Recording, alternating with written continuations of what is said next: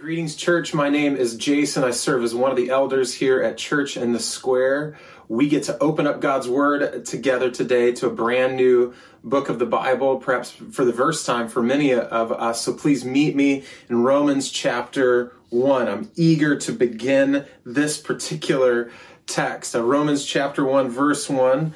The New Testament, Matthew, Mark, Luke, John. We get to Acts, which we went through in the past couple of years, and now we get to Romans. Matthew, Mark, Luke, John, the Gospels, then you get to Acts, and then Romans. And so before we get to that text, though, I just want to thank you. There's not a day that goes by that I don't hear stories of Church in the Square family, brothers, sisters, friends caring for one another, whether it is just a phone call, whether it is providing meals, groceries, just calling to check in. It's just been really a thrill, such an encouragement to me as one of your elders, fellow brother in this together, just to see and hear the stories of God's faithfulness to his church through his people. And so I just want to encourage you, continue to check in on one another, continue to care for one another. We've had tremendous opportunities as a leadership team, as elders, deacons, and staff to see a number of different individuals get help with their rent this past month, help with bills or groceries, as well as Monroe Elementary and different opportunities we've had to extend the generosity of God through obedience to him in different technology needs that our friends have at Monroe. And so grateful that we get to do that together. Thank you. And may we just not grow weary in doing good. And I just want to encourage you, invite you, let's continue to pray for the Lord's will to be done in all this. Pray for one another. In fact, Thursday nights, every Thursday night, 8 p.m., our deacons are gathering, and everyone is welcome, not just if you have something to pray for, but to be a people who pray. And so I want to encourage you that through suffering, through challenge, through difficulty, uncertainty, what the people of God do is we gather and we pray. And so please join us on that Zoom call Thursday nights at 8 p.m., especially as we, let's pray for one another as there is a continuation of schools being closed through the remainder of the year, which we just found out about a couple of days ago. We'll keep you connected and informed as best we know how when we have more information about the implications that has for us as a church family. But let's be a prayerful people. Let's ask for the Lord's will to be done in the myriad of different things that we are experiencing as a church family, as a city, country, and world. And so I just want to thank you, encourage you that God is at work in this, and yet let's not grow weary. In some respects, it's really just begun. With that being said, I'll turn our attention to Romans. It's widely understood that the best way to change culture is to make new culture. Culture really is simply this idea that a way in which we make sense of the world. And the way that we make sense of the world comes with its own diets and its own religions and its own worldviews. In fact, its own way of drinking coffee. You can see even different cultures within the different subsets of neighborhoods within Chicago, a different system of belief even, or what's important, and ways of doing life, ways of going to the grocery store or restaurants, or the way we build homes. Some things evil, some things good, some things more innocuous. And yet in all of that, what we are really talking about is a way that we see the world, a way that we see and operate within the world. This is culture. And the book of Romans is just that. It's a treatise on new culture. What the Apostle Paul will be doing is setting an agenda, setting a plan, if you will, a clarity through the gospel of the new culture of God's people. It's known, Romans is, for its robust theological overview, and I think that's right. That's good. Paul takes a lot of time and leaves almost no doctrinal stone unturned as he goes through this entire book of the Bible and presents it to God's people, inspired by the Holy Spirit, written by the will of God through the instrument, the Apostle Paul. It's a rich, theologically dense book. The 16th century theologian, German monk, Martin Luther said this about Romans: the epistle is really the chief part of the New Testament and is the truly purest gospel. It is worthy not only that every Christian should know it word for word by heart, but also that he should occupy himself with it every day as the daily bread of his soul. Not only did Luther memorize Romans, but he took 2 years in his teaching profession to focus just on Romans in 1515 all the way through 1516. But also both John Calvin, a French theologian, and William Tyndale, who was really the grandfather, the father who sort of pioneered Bible translation in the English language, claimed that to know the book of Romans is really to unlock the rest of the scriptures. It's to be able to see and understand the rest of the Bible. And Latin church father Aurelius Augustinus from Algeria said that it was through the book of Romans that all the shadows of his personal doubts were dispelled. And with such a legacy, with such rich theological heritage, if you will, it would be easy to neglect the most obvious thing about Romans and the nature of its writing. It's a letter. Yes, it has all of this theological veracity and power to it, but it also is a letter written by Paul to his friends, his brothers and sisters in Rome. See, to only see this as a theological work would be to miss the heart behind it. Paul was not simply sitting down to write some comprehensive treatise on the Christian faith. He was writing to implore his brothers and sisters, his friends, to know the gospel and to live in light of the gospel. This was not just about making sure that their minds were sharp and that they had all the right theological and biblical answers, but that their hearts were transformed. Am I preaching to you yet? That it wasn't just about the information that they would receive, though that information is so valuable and so precious and so good, but it was about allowing that information, that understanding of who God is, to transform the very composition of the soul.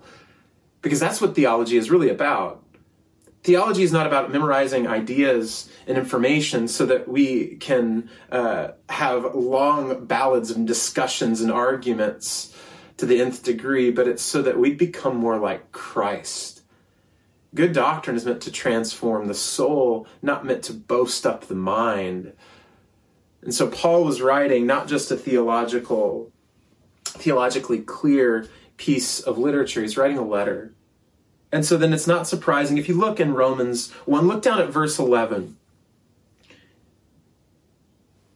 People whom he told, he's writing people whom he told, for I long to see you, that I may impart to you some spiritual gift to strengthen you. That is, that we may be mutually encouraged by each other's faith, by yours and mine. I do not want you to be unaware, brothers, that I have often intended to come to you, but thus far have been prevented, in order that I may reap some harvest among you, as well as among the rest of the Gentiles. And even by the end of the letter, we get a heart that Paul has at the very beginning, but even by the end of the letter in Romans 16, Paul is just listing names of men and women whom he knew, who he believed and trusted were great blessings to those who were reading his letter.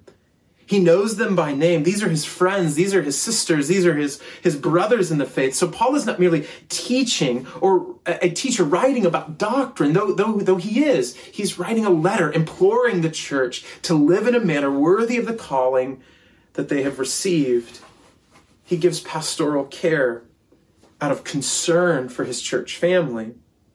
He writes out of love. And in fact, in large measure, Paul is writing to the Roman church in order to seek and produce unity within the church based upon the work of Christ by the power of the Holy Spirit, that they would be unified, that when he comes through, when he finally goes to Rome, because he hadn't been there yet, when he finally comes through Rome on his way to Spain, that he'd have their support. In fact, that's made really clear in Romans 15:24. He says, I hope to see you in passing as I go to Spain, and to be helped on my journey there by you once I have enjoyed your company for a while. This letter will be our home for a while. I don't know how long we're going to be in Romans. We've charted out the first couple of months, but think years, not months. You know, when we first sat down, the elders and I put together a draft of what this series would look like. It lasted a couple of years, or maybe just less than. And I was really concerned as we brought that together and thought through that together, that we would be missing far too much of Paul's heart and God's inspired purpose for putting pen to paper and writing to the Romans. And so we're going to settle in. I invite you, settle in. Start reading Romans. Allow the density and beauty and heart of Romans to just begin to settle in your soul. We're going to be here for a minute. We just get comfortable in this. We're going to take our time. We'll pause for Easter and Advent along the way. And if things come up in the life of our church or around us that we need to pay attention to and go to God's Word, we'll do that. We don't want to be stuck in a particular way and not be able to be flexible to God's leading through this season. But we do want to stay committed to this particular portion of Scripture that we might see, understand, and enjoy all that God has for us in this book. And so read this letter regularly. Read it with your kids, read it with your friends, with your group. We'll offer supplemental reading along the way to help us. We'll memorize Scripture along the way. We'll ask questions of one another in our groups. I encourage you, if you're not in a group yet, get in a group during this season. It'll be a vital time for your spiritual formation. And I trust that through all of this, however long it takes, that by the time we get to chapter 16, and we will get to chapter 16, by the time we get to chapter 16, we'll be different. I'm not going to recognize you, and you likely, by God's grace, will not recognize me. That this letter will do what God purposed for it to do, to transform us by the renewing of our mind. That we would become holy sacrifices unto the Lord, that our lives would be living, breathing metaphors of the gospel. And so you and I aren't going to recognize each other on the other side of Romans. And to that we rejoice. To that we celebrate. See, this book will not just change the culture of our church and change the culture perhaps even in our minds. It will make new culture. It will present new culture forged together by the grace of God. That's one of the primary impacts of this book in the original context. The book of Romans is a lens through which we appropriately make sense of the world around us, physically, emotionally, spiritually. We will meet our sin in a fresh way in this letter. We'll be overwhelmed by who God is and what He is like above all things. And so through this, we'll get a fresh understanding of who God is, who we're meant to be in this world. This has been and will continue to be my prayer as we come to the book of Romans for however long the Lord would allow. And so to set us out on our way, let's look at Romans chapter 1, verse 1. Paul, a servant of Christ Jesus, called to be an apostle, set apart for the gospel of God. Let's pray. Heavenly Father, we thank you so very much for your goodness and grace to us. We thank you, Father, that in the midst of such a challenging and unprecedented season, you are faithful. You're so faithful, and you are so kind and persistent in your grace. Thank you for the ways that you are at work in our church family, in our city, country, and world. We ask, Father, that you would continue, bring healing, end this virus, end this disease, bring resolution, we pray, God, bring peace. And between now and then, Father, we ask that you would give us faith. You'd give us persistence. You'd give us joy. You'd give us understanding of what it means to suffer well, to endure well, to wait patiently well upon the Lord for the renewal of our strength. And so, God, as we come to your word, we ask for your help, because it's only with your help that we'll understand, that we'll comprehend, that we'll be transformed by the renewal of our minds. And so, God, I pray for myself. Help me to be clear. Help me to be responsible with your word. I pray for my friends. I pray for myself that as your word is proclaimed over us as your church, that we would repent of sin, that we would confess, perhaps in a fresh way, our allegiance to you, our Lord, and that we would be repurposed by your Spirit to be men and women who are not just hearers of the word, but doers of this word. Especially today, as we consider what it is to surrender to you, Father, may we lay aside our defenses. May we cast all of our cares upon you, because you care for us. Even as your word is proclaimed, may we take moments to pause and to lament just personally in our own hearts and minds and cry out to you and ask for your help in this and confess sin to you. We come to you now as your children, and we thank you so very much that we can come that way. Children who need to hear from you. Children who are desperate for your grace. And so we ask that you'd speak to us, your kids, your church, your people.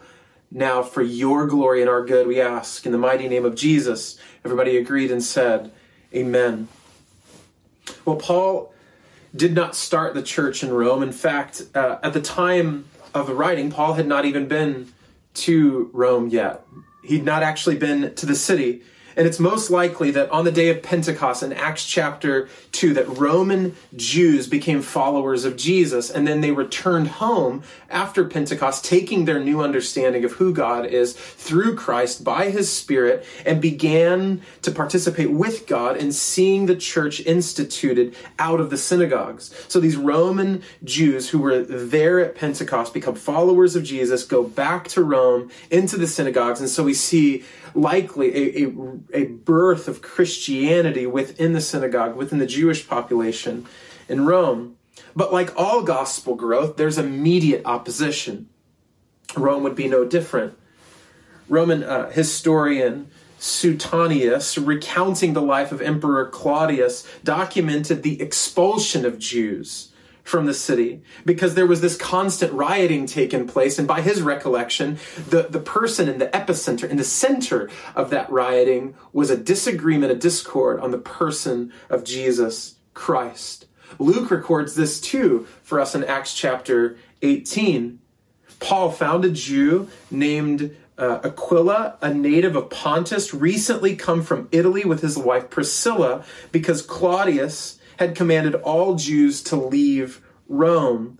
This couple, who had heard and believed the gospel in Rome, were among those expelled from the city, likely because of conflict over Jesus, because of conflict over the reality of Jesus. And this happened, this conflict in Rome that led to the dismissal of Jews out of the city, took place about 10 years before Romans was written. Romans likely written in 57 AD. And so Luke's writing seemed to provide space then for Paul to write this letter, Romans, near the end of his third missionary journey, and documented there when he was in Greece in 2 Corinthians chapter 13 as well corroborates this. He has about 3 months in that space. And so Paul's original audience, the church in Rome, has experienced great hardship, and there is significant tension then within the Jewish and Jewish Christian communities in Rome, specifically over the nature of Jesus. The result of this expulsion of Jews and the tension that there were is that Gentile Christians would have likely found themselves within positions of leadership within the church at Rome. With all of the Jewish Christians being forced out, the Gentile Christians remained. They kept gathering. Therefore, whatever perhaps deeply Jewish roots may have been birthed and grown within the church in Rome may have had a hard time at this point continuing to develop and to grow at the absence of the Jewish brothers and sisters. And so remember, Christianity would have been really young at this point, just a few decades old. And so we don't have well-developed and sophisticated organizations and structures and hierarchies and heritages. We don't have centuries of potlucks happening or a particular color of the carpet being something that's been conversed for generations. We have ecclesiastic infancy. These are new followers of Jesus and now dealing with a very complicated situation.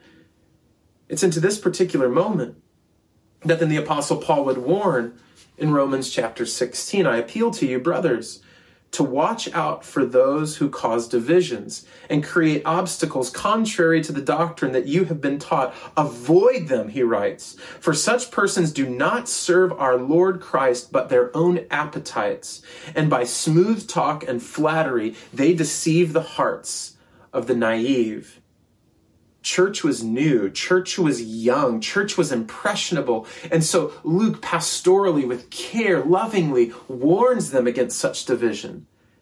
We also see the shape of the church in Rome in the middle of the first century was comprised of several house churches. Paul sort of tips his hand to this in the very final chapter of Romans. He mentions directly and indirectly different church leaders and gatherings of Christians as he gives his final greetings and closing remarks. And so it's likely that the absence of Jewish Christians in a time of their expulsion led to great Gentile growth and conversion in Rome. More non-Jews were coming to faith through family and relationships and conversation and vocational connection in Rome than Jews were, because they were out of the city. And therefore, even though a great deal of the language in Romans, a great deal of the mindset of Paul as he writes to Romans has to do with Jew-Gentile relationships, particularly Jewish tradition and Jewish religion, particularly the Mosaic Law. The audience was majority Gentile because of this growth and because of this season of life in the city. This is what's going on in the Roman church. But that only tells us part of the story.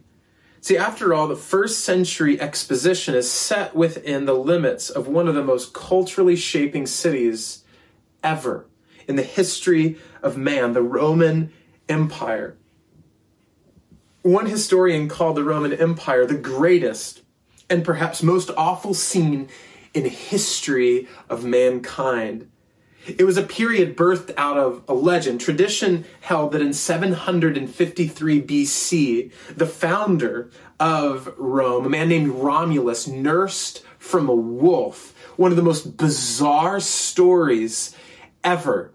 And this particular story led to the sticky reputation of savagery and bravado that lasted for the duration of the empire. But the monarchy that Romulus instituted only lasted a couple of hundred years, because around 500 BC, they established the Republic. And so they have this power, this bravado, and yet these freedoms now begin to introduce themselves into this strong imperialistic authority and tendencies. This begins to solidify Roman ego, not only around who they are in power, but what they enjoy in freedom. And so one ancient commentator, Virgil, summarized this ego with a vision of Roman conquest. He says, "Your task, O Rome, is to rule and bring the men to the arts of government, to impose upon them the arts of peace, to spare those who submit, and to subdue the arrogant." Both in military defeat and in victory, this larger-than-life persona was truly solidified in the ancient world for Rome. See, in fact, on the verge of one of their greatest defeats at the hand of Hannibal, the Carthaginian general, their backs were against the wall. They lost over a fifth of their military power. And all modern warfare conventions said that Rome should have given up. But when their backs are against the wall in such a way, they make one of the greatest comebacks in military history, have lost a fifth of their military power, and they come back and defeat this enemy army. And so for Rome there, something is solidified, forever, sealed as a formidable force in the history of the modern world. See, this military conquest, and soon their 2 centuries of peace, known as Pax Romana, calcified this cultural perspective of this first century people, which then amounted into this everyday love affair with honor. It all came together in an honor of their actions, their aspirations, their vocational pursuits and relationships. The honor and a love for honor became the central defining factor for the Roman people.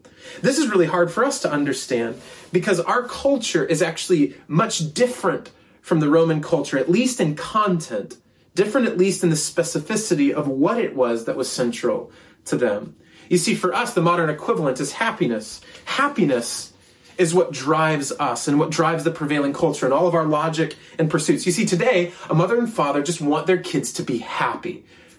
This is basic and fundamental aspiration and presumption of anything from the New York Times parenting column all the way down to the decisions you and I make as parents for the school that our kids go to here in the city. Happiness becomes very central. We just want our kids to be happy. And in that same impulse that you and I are informed by our contemporary context, the Romans were informed by an impulse of honor. Historian John Dickson explains that upmost in a father's mind in the ancient world would not have been that his son would be happy or make money or live morally, but whether that boy would bring honor to his family, especially his father or himself. Honor was cultural normalcy. Happiness today is our cultural expectation. Think about the Declaration of Independence, that they are endowed by their Creator with certain unalienable rights, that among these are life, liberty, and the pursuit of what? Happiness. It's an old idea. For the Romans, in similar fashion, it's concise, that taking hold of honor due to your own merit was perfectly acceptable. It's an idea known as philotimia. Philotimia, the love of honor. In fact, in the Oxford Classic Dictionary, it makes a direct reference to Roman culture. Roman culture is literally the definition of philotimia, or love of honor. 3 decades before the birth of Jesus Christ, Aristotle tried to define this idea of honor. He explained that it was best understood or seen after someone dies. He writes, honor is a sign of reputation for doing good, and benefactors, above all, are justly honored, although one with the potential of doing good is also honored. In other words, if you've done good, great. If you have the potential to do good, also probably great. The components of honor are sacrifices made for the benefactor after death. Memorial inscriptions in verse or prose, receipt of special awards, grants of land, front seats at festivals, burial at the public expense, statues, free food in the state dining room. Aristotle's list continues of all the ways that honor is exhibited for people, but I think we get the picture. You get invited to the table, that's honoring. You get invited by the right people to the right place at the right time, you are special. And this was the goal of every Roman citizen, to be rightly honored. This was the aim in life. Therefore, in life, in Roman life, it was expected and never frowned upon to boast about yourself regularly.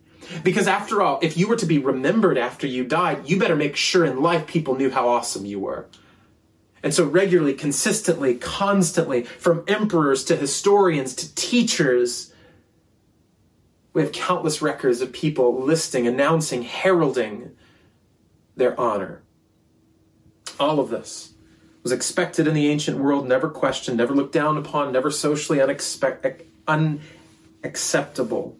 No amount of self-promotion was distasteful as long as it was true. It's in this cultural moment that this new church is birthed in Rome. In this particular cultural moment, in this historic boasting culture, the Apostle Paul writes.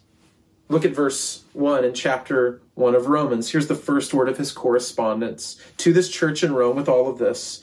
And the backdrop for us, it's his name, Paul. As a church family, we were formally introduced to Paul in our Acts series a number of months ago. Turn with me to Acts chapter 8. Over to the left, just one book of the Bible, Acts chapter 8.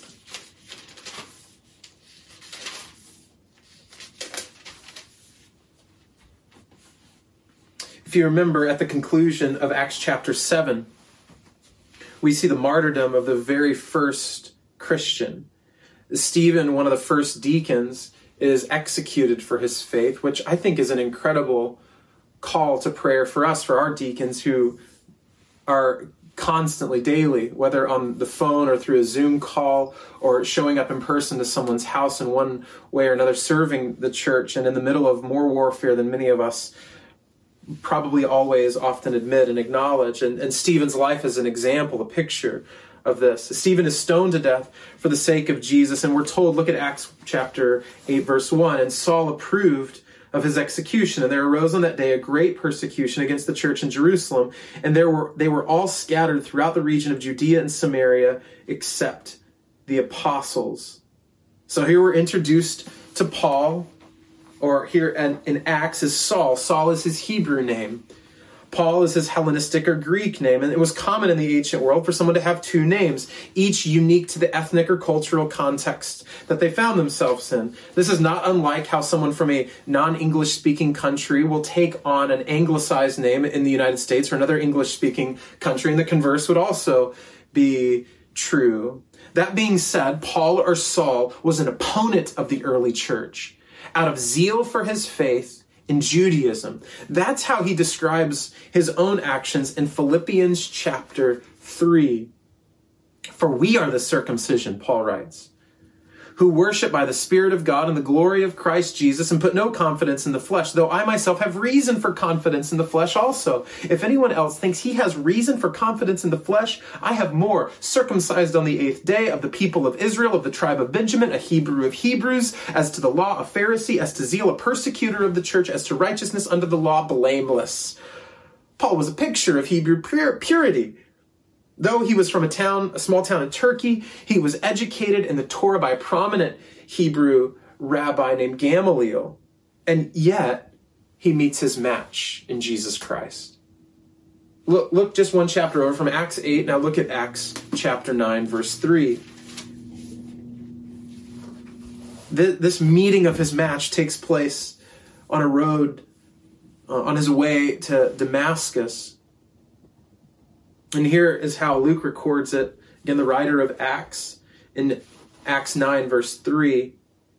Now as he went on his way, as Paul, he approached Damascus, and suddenly a light from heaven flashed around him, and falling to the ground, he heard a voice saying to him, Saul, Saul, why are you persecuting me? And he said, Who are you, Lord? And he said, I am Jesus, whom you are persecuting. But arise and enter the city, and you will be told what you are to do. Saul meets Jesus and is called into this mission of apostleship to Gentiles and to Jews to proclaim the gospel and to plant churches all throughout first century Asia Minor. But Paul would not have seen his story as a conversion story. He would have not have seen such a move that we often think about in our sort of modern retelling. This is important. We often get this wrong. Scholar N.T. Wright explains in his great biography on Paul. He explains it this way: in following the crucified Jesus and announcing that Israel's God had raised him from the dead, Paul was actually being loyal to his ancestral traditions, though in a way neither he nor anyone else could have possibly expected. So Paul is literally falling course from the Old to the New Testament, if you will, from the Old to the New Covenant, because the God of the Old is the God of the New. The God who is Alpha is also Omega, the beginning and the end. And so Paul believes he's being faithful to his faith in this. And this is the man.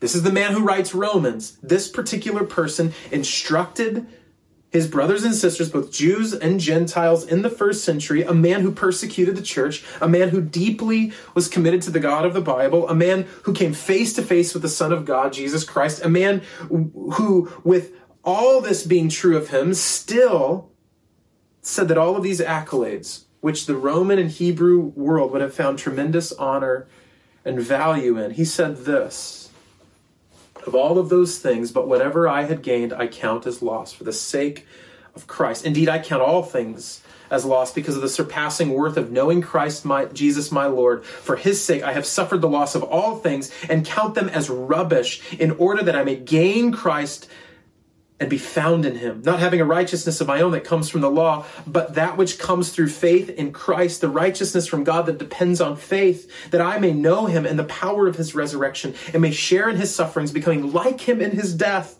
that by any means possible I may attain to the resurrection from the dead.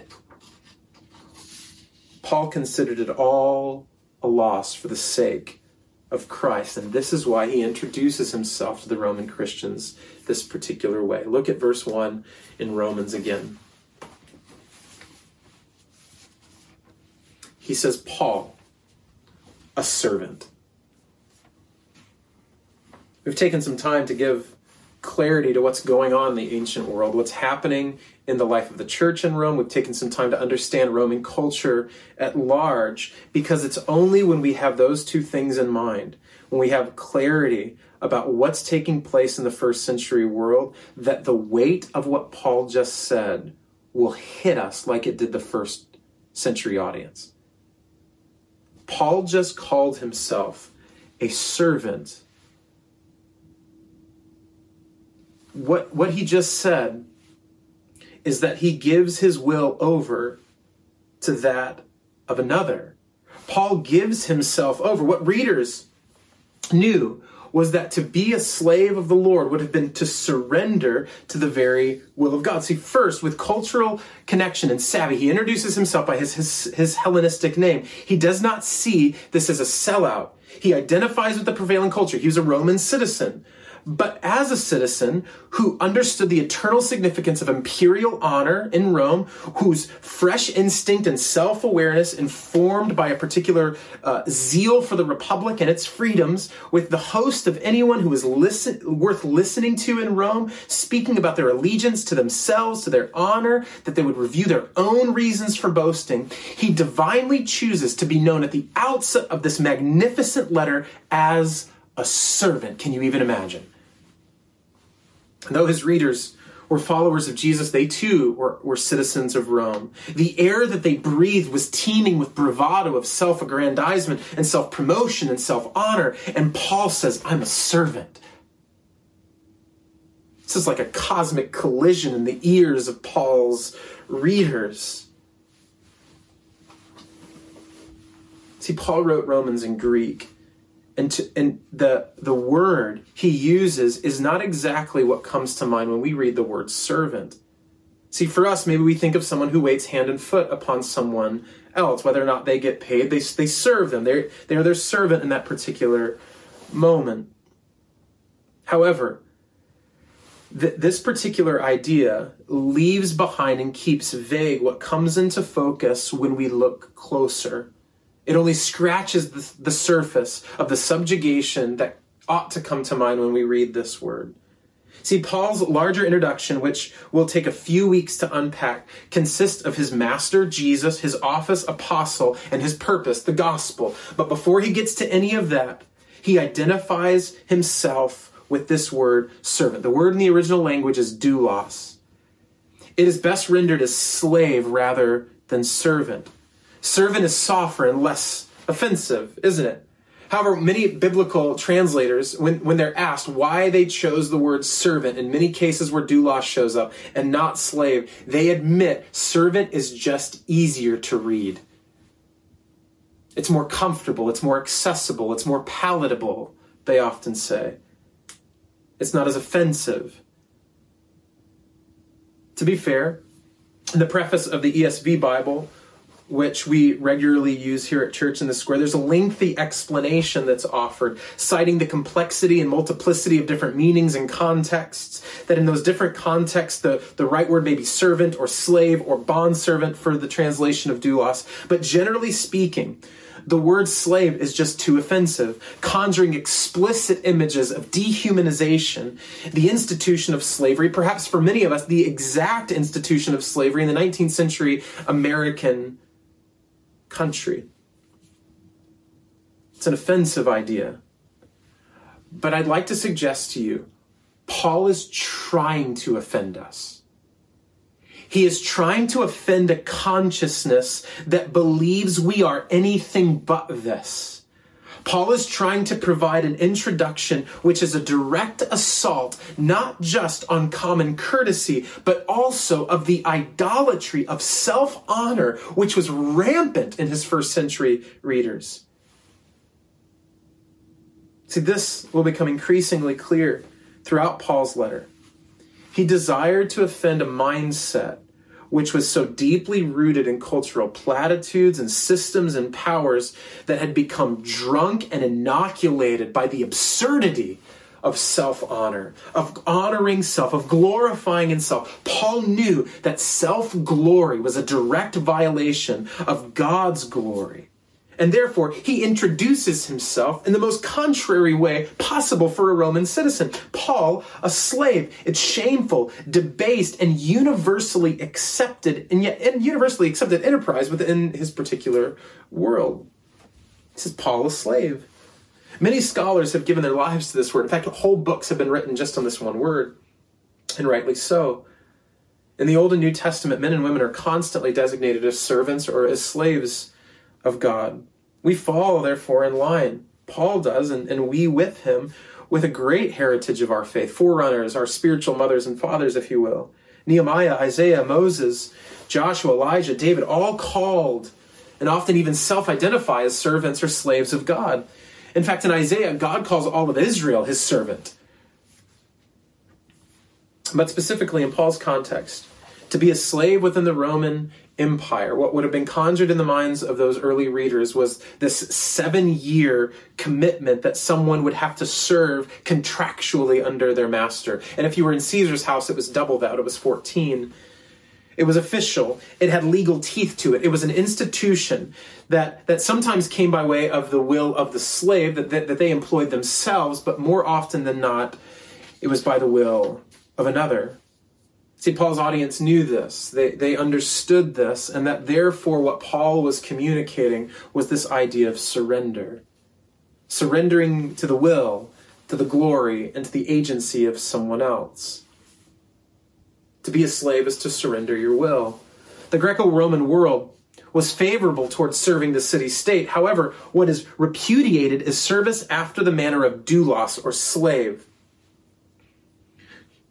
who not only has no possibility of evading the task laid before him, but who also has no right of personal choice, who must rather do what another will have done or refrain from doing what another will have done. This is what one dictionary sort of describes as that laying aside of will. So with this in mind, it's not surprising to know that up until this point, the writings of the New Testament, as this continues on, that the word group shows us that it has no connection to the religious sphere within the Greco-Roman world. In other words, the New Testament writers are, within the Greek language, are making the first connection between the word slave or servant, doulos, and faith in God. This connection had not been made before within the language. See, Jesus, though, taught his disciples to pray in this particular area. We follow a long biblical heritage with this word association. Jesus taught his disciples to pray to their Father, that his will would be done. Jeremiah also proclaims, I know, O Lord, that the way of man is not in himself. That is, it is not man who walks to direct his steps. James also teaches surrender and submission of the will unto the Lord, saying simply submit yourselves to God. And of course, Jesus demonstrates with cosmic clarity in Luke chapter 22 when he says to the Father on the shore of his crucifixion, Father, if you are willing, remove this cup from me, but not my will, but your will be done. Paul tells his readers, I'm Paul, and I've surrendered my will. But not only his will, his glory. This would have been probably most fundamentally against common Roman consciousness, that you would lay aside your glory. In other words, to be a slave is to cease from honoring yourself and seeking your own adulation. Curiously, Romans were repulsed by narcissism. They had a tale within their Greek mythology that they would have inherited that would have been part of their sort of common understanding of the world. Narcissus is the name of this character in Greek mythology who was led by an enemy to a pool, and he was enamored with his own face in that pool, that reflecting pool, and he never left, and he died there by the pool, and he was so consumed with himself that he died.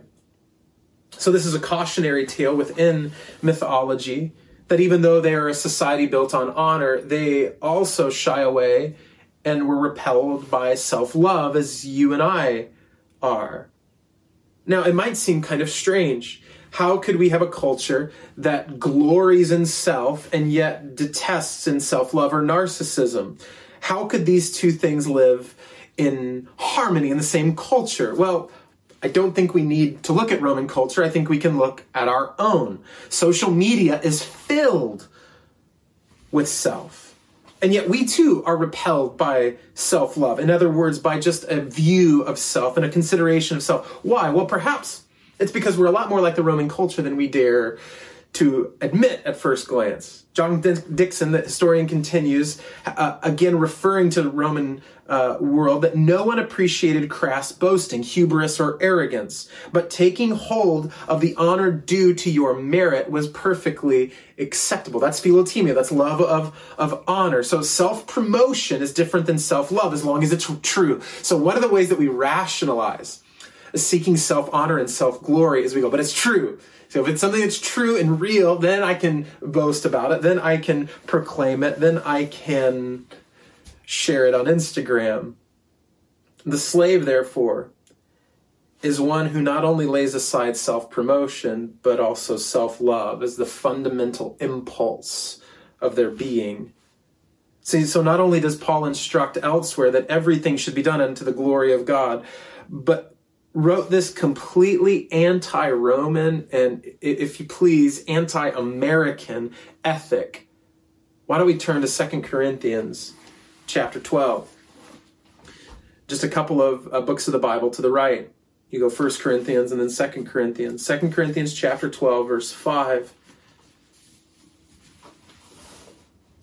On behalf of this man I will boast, but on my own behalf I will not boast, except of my weakness. Though if I should wish to boast, I would not be a fool, for I would be speaking the truth. In other words, I wouldn't be lying. I'd be telling you the truth about who I am. But I refrain, verse 6 continues, from it, so that no one may think more of me than he sees in me and hears from me.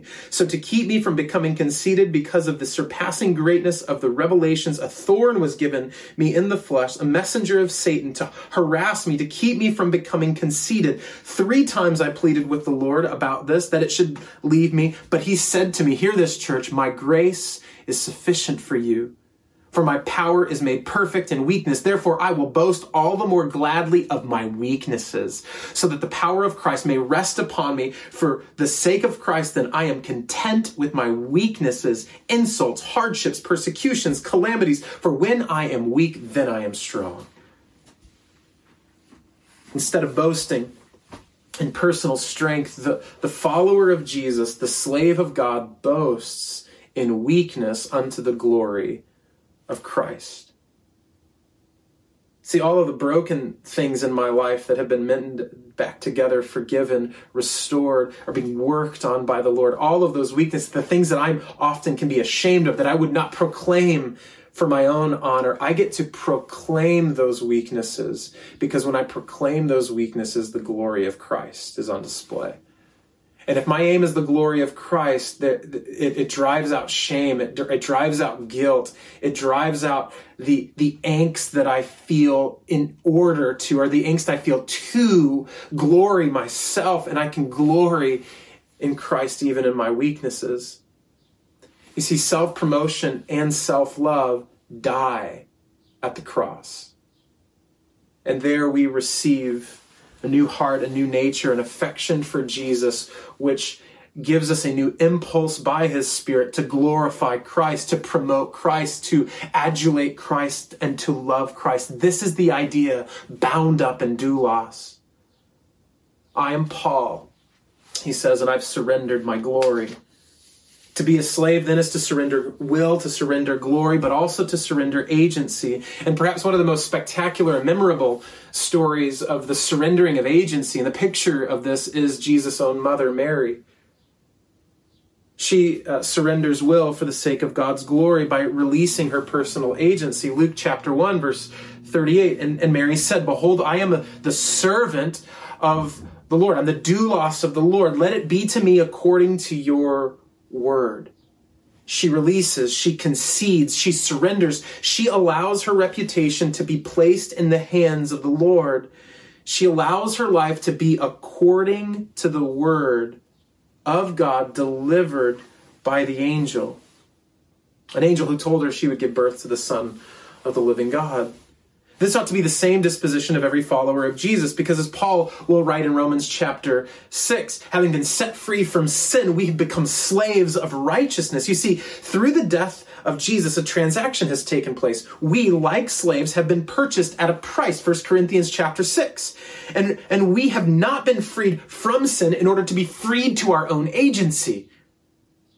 But our freedom comes with shackles, a liberating bondage that binds us to the righteousness of Jesus Christ. In an even richer theological sense, we are now indwelled by the Holy Spirit. This was something Corrie ten Boom understood well. She was not only a Nazi prisoner herself, but she worked with the Dutch Resistance, an organization that saved my grandfather's life.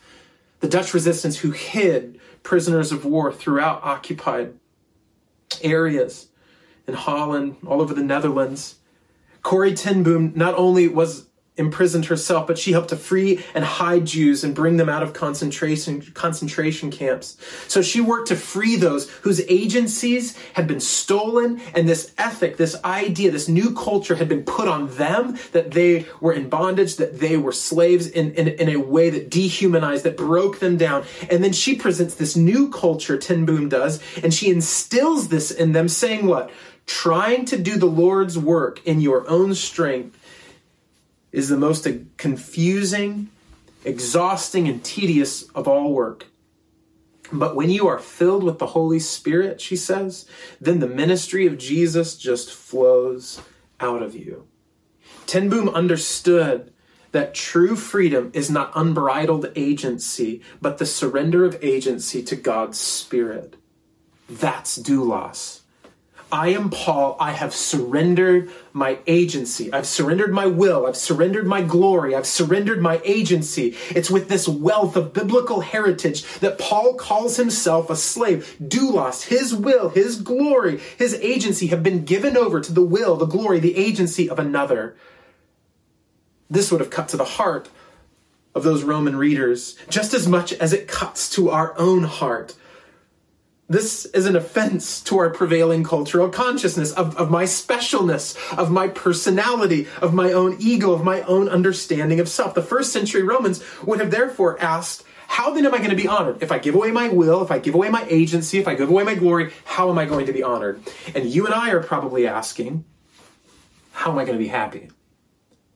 If I give away my will, if I give away my glory, if I give away my agency, how am I going to be happy? Well, what if? What if true honor comes through servitude? What if real happiness comes from surrender? Something a first century Roman could no less comprehend in their time than you and I can comprehend in ours. But remember, Paul is not just a servant. He is a servant of Christ, Jesus. Look one more time at Romans chapter 1, verse 1. Paul, a servant of Christ Jesus. The problem we have with slavery is quite similar to the issue that Paul's original readers would have had with slavery, at least in believing themselves to be slaves. In surrendering will and glory and agency to another, we fear and believe that we will lose ourselves. Our unique life, our identity will be gone. We'll lose our humanity. And so if we are to suggest, as I believe that the Bible does, that weakness is the way, that surrender is your joy, that servitude is your life, then we must ask the question, in what ways does becoming a slave to Christ Jesus make us who we really are? See, to be a slave of Christ Jesus is not to be dehumanized, it's to be resurrected. We are not made less of who we are. We are finally remade into who we are always meant to be. You see, at creation, we are made human beings, and at the cross, we're made human beings again. And therefore, in servitude to King Jesus, the one who made you and the one who died for you, you never become less human. You always become more of who you were supposed to be. So in giving yourself to him, in surrendering to Jesus, is not only not dehumanizing, but it actually makes you who you are. See, surrendering to Jesus is only dehumanizing if you believe you know more about yourself than God does, than Jesus does. To become a slave of Christ Jesus is not to be belittled, but loved. See, in servitude to Christ, because we are risen to this new life in him, it does not make us small, and it's not out of manipulation. Rather, this is an act of divine love. I read just this week that divine love always overflows. In other words, that the love that the Trinity has experienced for all of time, Father, Son, and Spirit, necessarily spills over and spilt over into creation and redemption.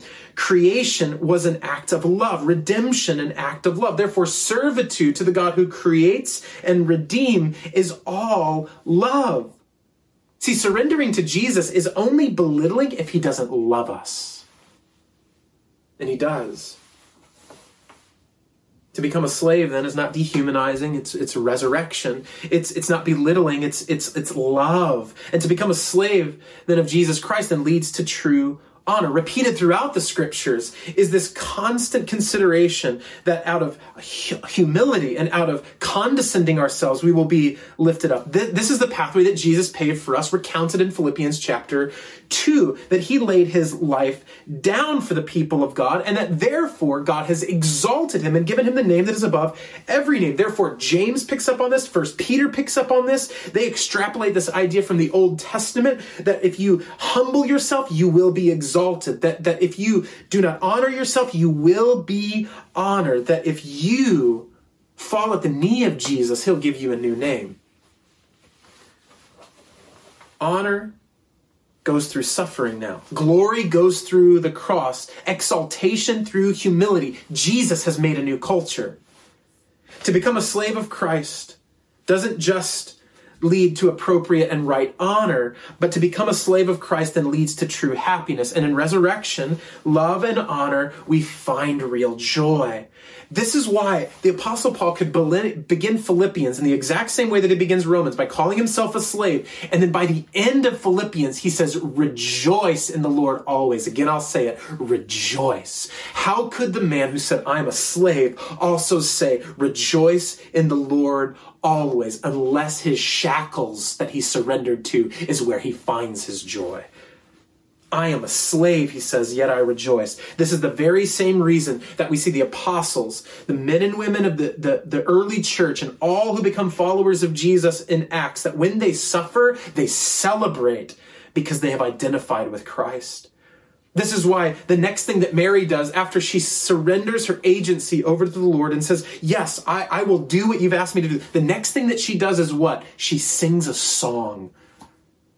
True happiness is found in giving ourselves over to the one who knows what will ultimately make us glad.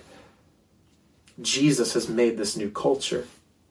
Above all else, Jesus makes us slaves of righteousness, not by forcing us to his agenda. Rather, he first surrenders, Jesus does, his own will.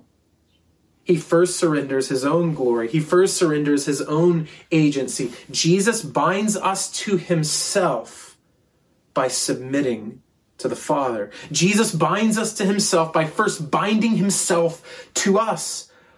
Paul writes 2 Corinthians chapter 5, verse 21, for our sake he made him who knew no sin to become sin, that we might become the righteousness of God. This is not a hostile takeover. This is a God who woos us into eternal fellowship by his love. He does not take us against our will, nor does he force shackles of righteousness on our life. First, he takes the binding of sin on himself. First, he takes on the consequence of iniquity on himself. First, he lays in the grave himself. First, he takes on the fullness of our sinful bondage on himself. First, he bleeds. First, he aches. First, he laments. First, he endures. First, he dies. And then, after all he has done to identify with us, he liberates us from our imprisonment of sin, to be imprisoned by grace, to become slaves of righteousness, that we might become like him. And a new culture is birthed out of this, a new way to be human.